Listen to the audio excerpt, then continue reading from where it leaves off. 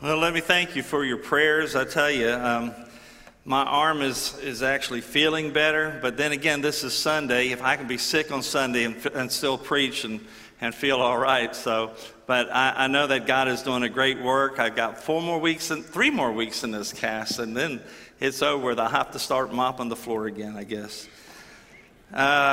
Today, we have a wonderful opportunity today in the life of the church. We're going to respond to a commandment of God. This was a commandment the Lord Jesus gave us when on the night that he was betrayed, he shared with his disciples what we know as the Last Supper, and he told them, and now us, do this in remembrance of me. I'm going to ask you to open your Bibles with me to 1 Corinthians chapter 11, 1 Corinthians 11, and we're going to study what should we do during the Lord's Supper. I don't know if you ever thought about that. What should we be doing now, right now, in this moment, as we prepare for this table? I don't think it means that we should update our Instagram or however you do that kind of stuff. But there's a preparation for this service. It's not something to be entered into lightly. It's something that we should take very reverently. So what should we do during the Lord's Supper? We're going to see the symbolism of these elements that we're going to partake of in this very special service. So I'm going to ask you to once again stand with me as we read the Word of God. I'm going to begin reading in verse 23. And the Word of God says, I have received of the Lord that which also I delivered unto you, that the Lord Jesus, the same night in which he was betrayed, took bread, and when he had given thanks, he brake it. And he said, take, eat, this is my body, which is broken for you. This do in remembrance of me. After the same manner, also he took the cup, and when he had supped, saying, this cup is the New Testament in my blood. This do as often as you drink it in remembrance of me. For as often as you eat this bread and drink this cup, you do show the Lord's death till he comes. May God bless the reading and the hearing of his word. Let's pray. Heavenly Father, we are so thankful to be here together to share in this wonderful service. And Lord, I pray that we would prepare our hearts for this hour. God, that you would speak to us by the power of your Holy Spirit through the power of your holy word. And God, I pray that you would open our eyes that we might behold wonderful truths out of your law. And this is our prayer in Jesus' name for his sake and glory. Amen. You may be seated. I believe there are 3 clear things that we should do as we prepare to take of the Lord's Supper. The very first thing is we should look backwards. In our text, Jesus shared 2 elements with his disciples, and the same 2 elements that we have here today before us. And both times the Lord said, as he gave them to him, to his disciples, he said, do this in remembrance of me. He makes that statement at the bread. He makes that statement after the cup. So this service is a reminder for us to look back at the earthly life of Jesus and the work that he did on Calvary's cross. You know, a couple of weeks ago, we celebrated the Good Friday. That's the day that Jesus was crucified and was placed on that brutal cross. And it is a day that we were bought with a price. Now, we have been asked by the Lord to take the time today to remember what the cost of our salvation really did, what it cost. So both of these elements are significant, the bread and the cup. The bread is a picture of the life of the Lord Jesus Christ. So we should remember his life. Think about the stories you've read in the Gospels. Think about what you have heard that he was able to accomplish, the healing, the love that he shared, all the teaching that Jesus did in his earthly ministry. Think about the lepers that were healed, the lame that were healed, and lives that were changed. That's what we want to remember. See, the bread that we partake of is unleavened bread. That's another aspect of the Lord's life. He led a sinless life. Yeast, leaven, was a picture of sin. And so when we take of this bread, unleavened bread, it reminds us of his perfect life. And then we come to the cup. We remember his death because it is a reflection, it is a picture of the shedding of his blood as we take the cup. So not only did Jesus live a perfect life, he died a perfect death. He went to the cross. First thing he said, Father, forgive them, for they know not what they do. That was the purpose of the cross. But all through that event, he took on my sin. And when he took on my sin, the Father had to turn his back. He said, my God, why hast thou forsaken me? For the first time in all of eternity, the Father and the Son were not together.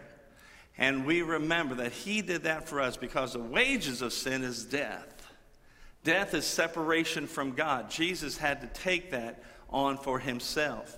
So we should remember how he died. He died willingly. No man took his life. It wasn't the Sanhedrin, the Pharisees. It wasn't the Roman government. Jesus laid his life down on that cross. He died meekly.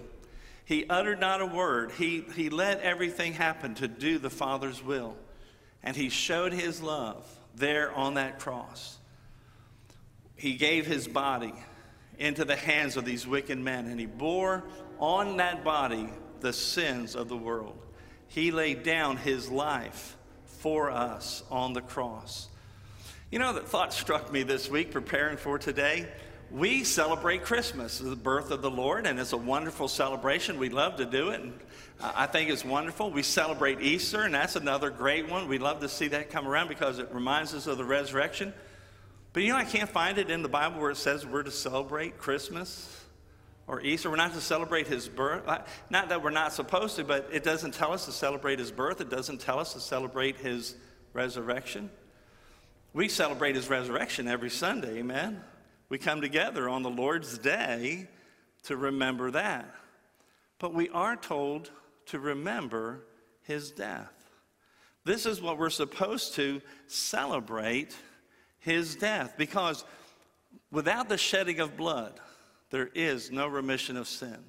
If Jesus didn't live that perfect life and then die that perfect death, there could be no salvation.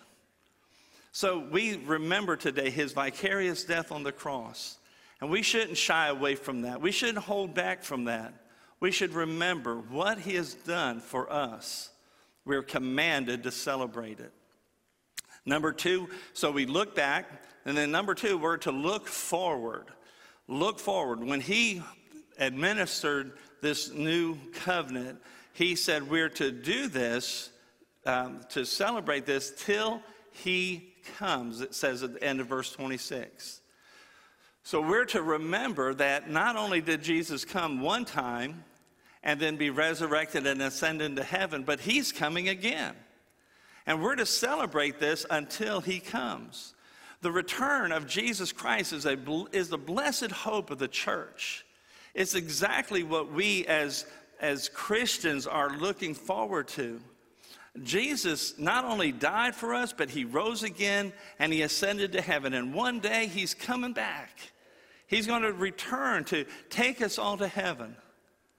Today, we're not at all what we should be as Christians. But John said, 1 John 3:2, when we see him, we shall be like him. That's coming. That's why he's coming back again, to take us to heaven. You know, in Mark chapter 14, when Mark wrote down what Jesus did in that upper room, in that account, we hear Jesus say, I will drink no more of the fruit of the vine until the day I drink it new in the kingdom of God. So this service that we are commanded to take part in is a reminder that Jesus is coming again. And when he has us all there in heaven together, we're going to celebrate this again with him. It's as if Jesus is saying, celebrate this between the time that I return to the Father and that I return for my church, and then we'll celebrate it together. And beloved, the return of Jesus is imminent. That means it could happen at any moment. It's one of the greatest promises in all the Word of God. 1 Corinthians 15:52 reminds us that in a moment, in the twinkling of an eye, at the last trump shall sound, and the dead shall be raised incorruptible and shall be changed. We're going to take this body that deteriorates, that gets broken, that gets sick, and we're going to trade it in for one that never will see sickness or sorrow or death again. When that happens, we'll celebrate with Jesus at what's called the wedding feast of the Lamb. And until that time, we celebrate here together at this table, and we remember his perfect life. We remember his vicarious death. So we're to look back, we're to look forward, remember that he's coming again very soon. But there's a third look that I want us to really concentrate on this morning, and that's a look inward. We are to take a look inward. I think maybe this is the most important thing that we should be doing during this service, prior to this service. We should examine ourselves. We should take an inward look. In our text in 1 Corinthians chapter 11, Paul goes on to say, beginning at verse 27, he says, "Wherefore whosoever shall eat this bread and drink this cup of the Lord unworthily shall be guilty of the body and the blood of the Lord." But look at verse 28. "But let a man examine himself, and so let him eat of that bread and drink of that cup."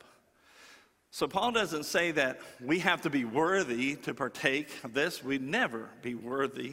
None of us are. But he said we should partake of it in a worthy manner. If we're to participate in a worthy manner, we need to examine our hearts. We need to judge our own sin. We need to confess that sin to the Lord. In other words, take stock of your closeness to the Lord before you come to this table. You know, sometimes we call the Lord's Supper communion. I like that word. It's a good word. It's a word that means to commune. It means to fellowship. In fact, the word communication comes from the same root word.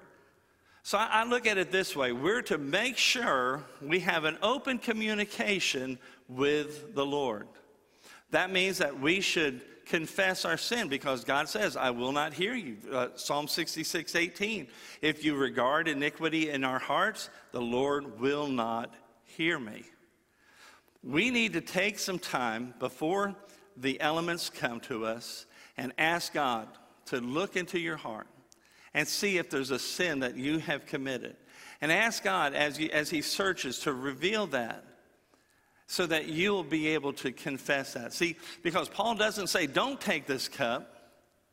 In fact, he says after the examination that you should take of the bread and of the cup. Many of God's children are sickly and weak because we continue to live in sin. We haven't had that time where we just stop in our day and take time. If you're not coming on Sunday night, we're talking about Jonah. We're going to be in Jonah chapter 2. God got Jonah into a place where he could only talk to God. Don't wait for that. Don't wait to be in the belly of the fish. We need to stop. We got busy lives, don't we? We're going 25, 26, 27 hours a day. It just never stops. You need to take the time to stop. And that's what this service is about. We just stop. And we just ask God, is there any sin in my life? Is there something I need to confess? And we need to make it right with God, because when we confess our sin, he is faithful and just to forgive us of our sin and to cleanse us. We need repentance in the church. Repentance means a turning from sin. We need to see the sin of our life the way God sees it. We need to see how harmful unconfessed sin is in our lives, in our families, in our churches. So I encourage you to take time today to take an inventory, a spiritual inventory. And don't be discouraged by it. Use that conviction of the Holy Spirit to bring you to a place of repentance. You might find that you have something against somebody else and you need to make it right with them. Just commit to God to make sure before the night comes, before the sun goes down, that you're going to get in contact with them. You're going to make things right. But for this morning, for this service, let's get right with God. As we look back, as we see his perfect life, and as we see the cross, we know that we can come to him freely, openly, and we can be forgiven of all of our sin. As we see the resurrection, we see the new life that he has given to us. And as we look inward, we can see the sin and confess that to him. Get on good communicating ground with the Lord today. And we can also have that forward look and remember he's coming back real soon. And we need to come and be ready for that. Let's go to the Lord in prayer. Heavenly Father, as we have this time of invitation, I pray that your people would have an inward look right now. And God, that they would see sin the way that you see it, how harmful it is. And that we need to make confession of our sin every day.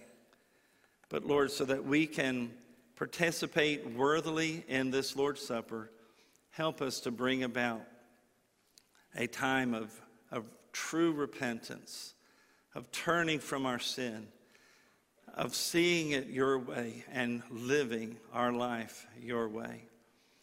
As we have this time of invitation, God, speak to these, your people, and I pray it in Jesus' name for his sake and glory. Amen.